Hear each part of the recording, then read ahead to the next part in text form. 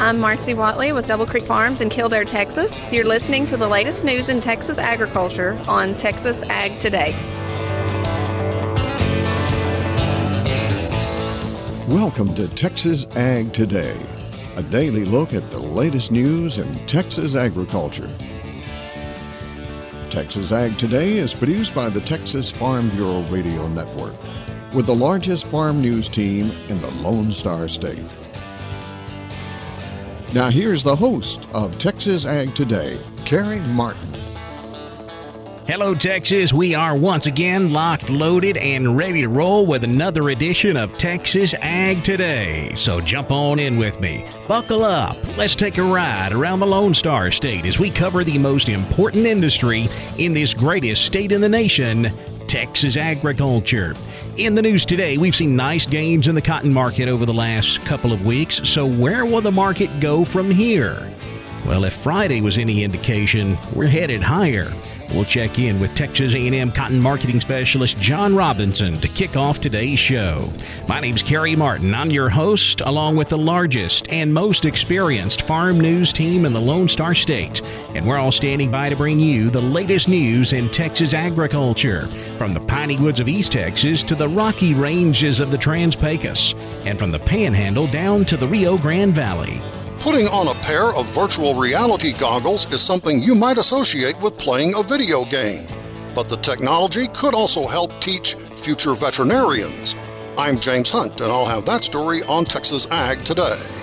The tour of the Texas cotton industry continues for producers from the Mid-South and Southeast cotton growing regions. I'm Tom Nicoletti, and I'll have comments from a Tennessee farmer on Texas Ag Today. A new survey of farmers and ranchers in the western half of the U.S. highlights dramatic impacts from dry conditions. I'm Gary Joyner, and I'll have those details on Texas Ag Today. We'll have those stories plus Texas wildlife news and a complete look at the markets all coming up.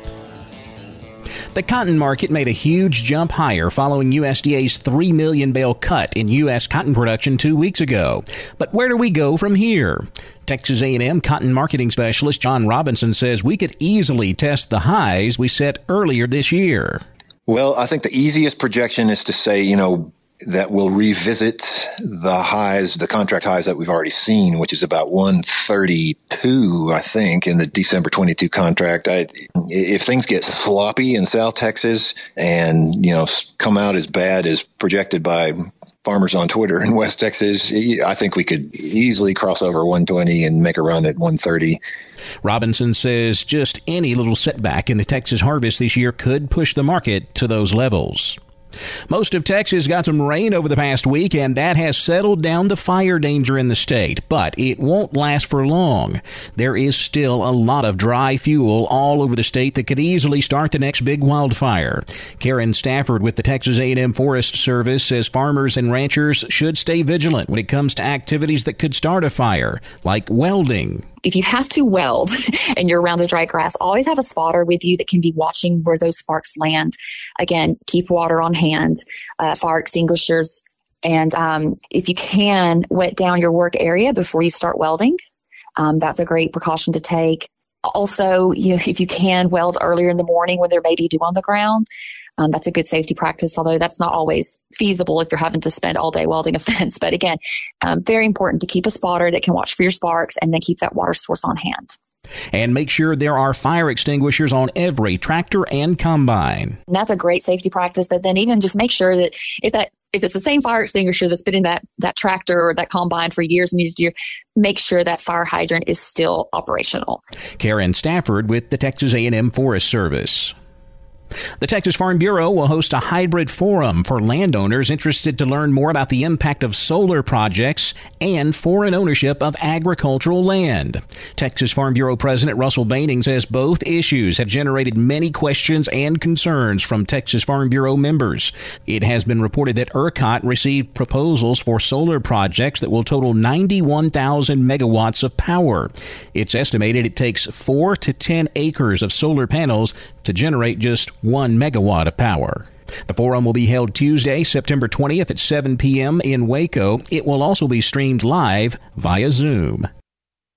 Virtual reality seems to go more with gaming than with agriculture, but James Hunt tells us future veterinarians may benefit from that technology. What if veterinary students could visit a farm without actually going there? They can with virtual reality technology. Nicole Anderson is an assistant professor of animal welfare at the Texas Tech School of Veterinary Medicine in Amarillo. She's currently working on a USDA-funded research project testing the use of virtual reality technology to help students get on-farm experience. Anderson says the technology provides imagery of dairies and pig farms that can be accessed through a computer or with virtual reality goggles. We have kind of two different options. There's one where it is a still image and students can click on basically what's called hotspots. So there's little pop-ups of videos, information, text, what have you. But we also have a version that is live video. So you can stand at a spot in that barn and the employees are working around you and you can kind of try and imitate it that way. So you can see somebody coming up, checking a piglet, walking away. You can see them actively working the milking machines and the dairy barns, things like that. So it's totally real in the moment. Anderson says the goal is not to outright replace real on-farm visits, but to provide a virtual supplement to help teach various scenarios. We can ask questions like, there's now a biosecurity outbreak. As the veterinarian, where can you make recommendations for improvement and what are they doing well? Or, maybe presenting some other issues within a room itself and say, okay, they're having a lot of piglet deaths. What can we do in the farrowing room as the veterinarian to help improve it? So it's just a chance to try and, like I said, build all those experiences, build knowledge that the more farms they see, the better, again, as a supplementation. As the research continues, Anderson says finding out how useful the technology truly is includes allowing some Texas Tech Vet School students to sample it this semester. I'm James Hunt on the Texas Farm Bureau Radio Network. A group of cotton farmers from the Mid-South and Southeast spent the past week in Texas learning more about our cotton industry. Tom Nicoletti joined them on their tour. My guest today is cotton farmer Will Robinson from Lavinia, Tennessee, and he was in Texas as part of a producer information exchange sponsored by the National Cotton Council. And Will, you saw various aspects of the cotton industry in the Lubbock and High Plains region of Texas. What did you learn there? Well, where I am in western Tennessee, we're more of a rolling hill area, and we've learned that in this area, they're trying to trap water on their lands and conserve it the best way they can, and we're trying to divert water off of ours to keep it from washing away. Learned several different things about irrigation and water conservation. So certainly these aspects are important for you when you go back to Tennessee and raise a crop of cotton. Oh, yes, sir. Yes, sir. That's made me think different ways where we can conserve our water through our pivot irrigations and learn that you can do more with less. Now, certainly you've come to Texas in the middle of a drought, even though temperatures have dropped and there is some rainfall, but certainly quite a different landscape than what you're used to in Tennessee. Oh, yeah, a lot different. More open, larger fields. They deal with sandstorms and wind blowing where we don't have that problem. It's been really interesting to look at it. All right, what else can you add about your tour of Texas cotton and the cotton industry? Well, I've always known that Texas has a lot of cotton. In one of the meetings we were in, they said that if it was a country, it'd be the 7th largest country of cotton growing area if it was its own country. So I just realized how big that really is when you put numbers on it like that. That is Tennessee cotton farmer Will Robinson in Texas recently, looking at the cotton industry in the state. I'm Tom Nicoletti with the Texas Farm Bureau Radio Network. The recent rain across Texas has been nice, but the drought is not over. Gary Joyner says drought is not just a problem here in Texas, but in the entire western U.S. Farmers and ranchers across the western half of the country continue to battle severe drought conditions. A new survey of growers in Texas and 16 other states conducted by the American Farm Bureau Federation highlights dramatic impacts from the dry conditions. The states surveyed support nearly half of the nation's $364 billion agricultural production by value. 74% of respondents rated a reduction in harvest yields due to drought as prevalent or higher in their area. Respondents expected average crop yields to be down 38% this year because of drought conditions, with the biggest drop expected in Texas, where yields are reported down 68%. 90% of respondents reported an increase in local feed costs as prevalent or higher in their area. 2/3 of respondents reported prevalence of selling off portions of the herd or flock, with average herd sizes expected to be down 36% in the surveyed region.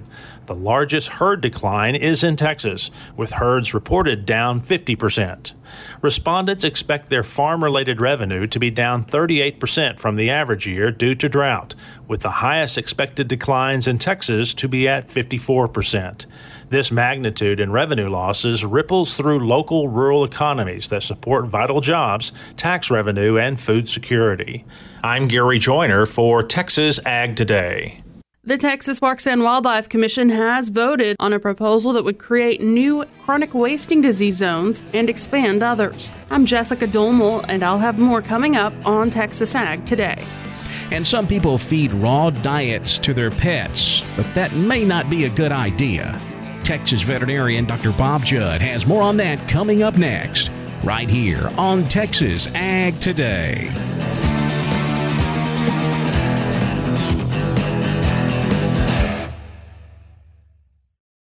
Texas A&M Forest Service is helping to protect lives, property, and livelihoods from wildfire. State officials warn that weather conditions are creating a high risk for wildfires across the state this summer. Warmer, drier than average, and windy conditions are combining with dry vegetative fuels and increasing the potential for significant large fires. Keep your eye on the weather during the summer months and heed warnings from local officials. For more information on wildfire weather warnings, visit ticc.tamu.edu.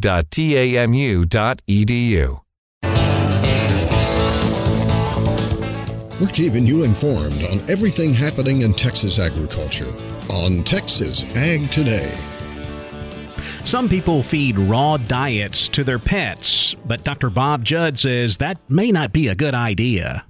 There are a lot of reasons to not feed raw diets. In fact, there are many more reasons against feeding them than there are for feeding them. Most folks feed raw diets because the breeder of their pet told them to do so, not because of a scientific reason. Today's program is not about nutrition, but about the safety of your family. Dr. Weiss is an infectious disease expert, and he indicates on his Worms and Germs blog that he would rather people not feed any raw products to pets, like meat or even pig's ears, as there are clear risks to owners. It has routinely been shown that pets fed raw diets have high rates of shedding bacteria that can cause disease, and although the risk is low, it is there, especially with certain susceptible pets or people in the household. This is a major concern if there are people on immunosuppressive therapy or people undergoing cancer treatment in the home. Initial work on raw diets focused on salmonella as a cause of disease in people related to raw diets, and it is still a concern. However, Dr. Weiss indicates that now the major concern is antibiotic-resistant bacteria occurring, like E. coli. Dogs fed raw diets have much higher rates of shedding multi-drug-resistant bacteria like E. coli in their feces. In fact, feeding a raw diet is as likely to lead to antibiotic resistance as is giving antibiotics to the pet. This makes the pet more susceptible to resistant gastrointestinal and urinary tract infections, as well as exposes people to these resistant organisms. Some of these diets are treated with high-pressure pasteurization, which does help, but all companies do not do this. Most dogs and cats that are fed raw diets do not need to eat raw diets. I'm Dr. Bob Judd. This is the Texas Farm Bureau Radio Network. The Texas Parks and Wildlife Commission has voted on a proposal that would create new chronic wasting disease zones and expand others. Jessica Domel has the story in today's Wildlife Report. After hours of public comment and discussion, the Texas Parks and Wildlife Commission on Thursday approved a proposal for new and expanded chronic wasting disease zones impacting hunters and landowners in portions of 9 counties. The Commission's action extends a containment zone impacting Bandera, Medina, and Uvalde counties after chronic wasting disease was discovered in native free-ranging deer. The proposal also includes the creation of a containment zone in Kimball County after CWD was found in a deer breeding facility and adjacent release site. That zone includes the city of Junction so that deer hunters can transport their deer there for processing. A proposed surveillance zone in Duval County that would also impact parts of Jim Wells, Live Oak, and McMullen counties drew the most comments prior to the Commission's vote on Thursday. After public comment, Texas Parks and Wildlife Department staff proposed an alternative layout for that zone, reducing its size by about 100,000 acres from the initial proposal. That reduced proposal was the one that was adopted by the Commission. The cities of Freer and Alice are included in the zone. After some debate, the Commission also added a 2-year sunset on that zone with a commitment from TPWD staff to reassess the zone and discuss whether or not it should be expanded or contracted in January. CWD zones come with mandatory testing of hunter-harvested deer and carcass and live deer movement restrictions. That means CWD-susceptible animals must be quartered before leaving the zone and brought to a TPWD check station within 48 hours of harvest. For the Texas Farm Bureau Radio Network, I'm Jessica Domel. The cattle market ended the week on a lower note while cotton and grains climbed higher. We'll check all of Friday's livestock, cotton, grain, energy, and financial markets coming up next. Keep it right here on Texas Ag Today.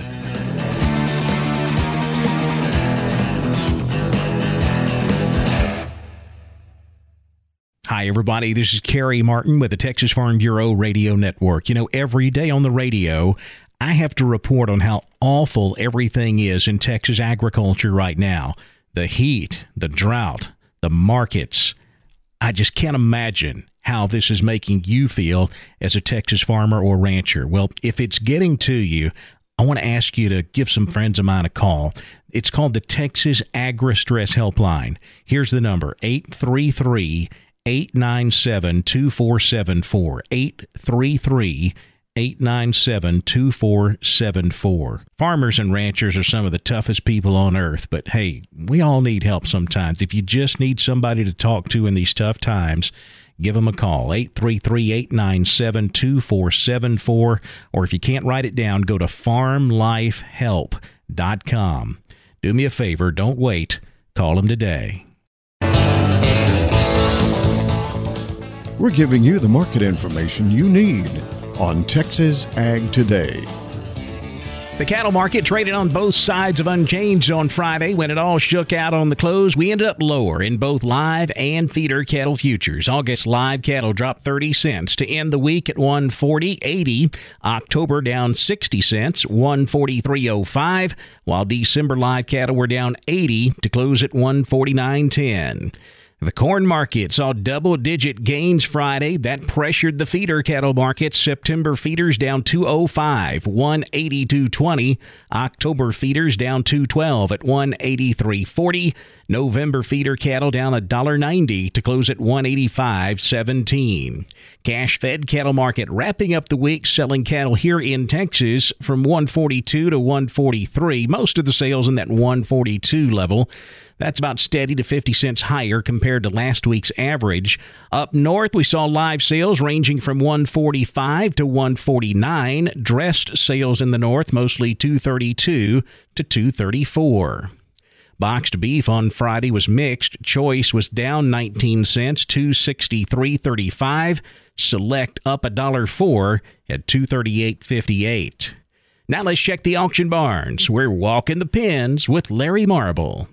Carl Herman sells cattle in Caldwell every Wednesday. Carl, how was this week's sale? You know, we had a really good sale yesterday, had over 600 head. Live numbers were due to all the rain we had the previous week, which we needed desperately. I guess our area had somewhere in the neighborhood of 2 to 6 or 7 inches, so over 4 or 5 days. So it was much needed. You wouldn't believe how the grass is responding to the moisture that we got. But we had a very high market yesterday on the calves and the cows for 86 consigners and 43 buyers. We had 75 cows and bulls, slaughtered cows 35 to 105, slaughter bulls 75 to 122, stocker cows 500 to 1100, and no pairs. On the calf side, on the steers, 2 to 3 weight steers 175 to 222, 3 to 4 weights 183 to 227, 4 to 5 weight steers brought 176 to 215, 5 to 6 weights 166 to 192, 6 to 7 weights 158 to 183, and the 7 to 8 weight steers 152 to 155. On the heifer side, 2 to 3 weights 152 to 175, 3 to 4 weight heifers weights 163 to 195. 4 to 5 weights 160 to 187. 5 to 6 weights 157 to 190. 6 to 7 weights 145 to 163. And the 7 to 8 weight heifers 130 to 146. Overall, we had a good day. Had a lot of good cattle. Had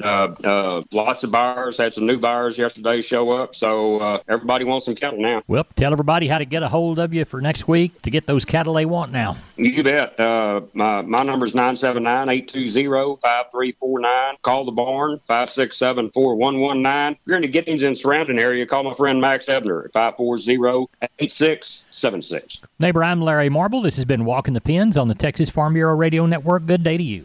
Thanks, Larry. Back over to the futures market now, where lean hogs finished mixed on Friday. The nearby October was down 45 cents at $90.65. December hogs up 32 at $82.95. Class 3 milk ended the week on a higher note. August milk up 2 cents, $20.13 a hundredweight. September Class 3 milk up 20 at $20.21 a hundred. A big rally in the cotton market on Friday as continued fears of a lower U.S. cotton crop support this market.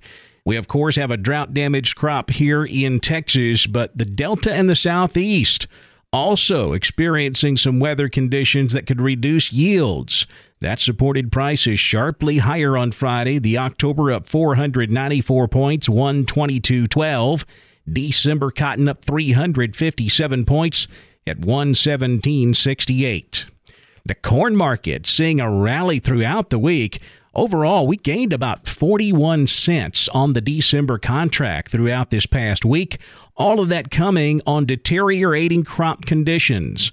USDA continues to drop the crop ratings in their weekly crop progress reports. Also, we had the Pro Farmer Crop Tour going all through the Midwest last week and showing the potential for some drastically reduced yields compared to what USDA is currently estimating.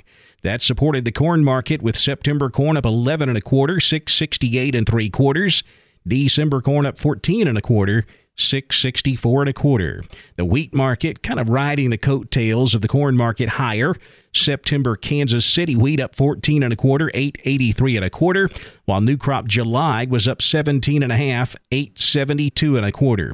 Same story on the soft wheat market. September Chicago wheat up 15 cents, 784 3/4. New crop July up 17 3/4 at 831 3/4. In the energy markets Friday, September natural gas was down 11 cents, 9.26. October crude oil up 62, 93.14 a barrel. A big drop in the financial markets on Friday afternoon. The Dow down 955 points, 32,336. The NASDAQ down 481 points, 12,151. The S&P down 134 at 4,064. That wraps up our look at the markets, and that wraps up this edition of Texas Ag Today. My name's Kerry Martin. Hope to see you back here next time as we cover the most important industry in this greatest state on the planet, Texas agriculture. Thanks for listening to Texas Ag Today. Be sure to subscribe to our podcast on Apple Podcasts, Google Podcasts, or Spotify. For more Texas Ag news and information, check out our website at texasfarmbureau.org or tfbradio.com.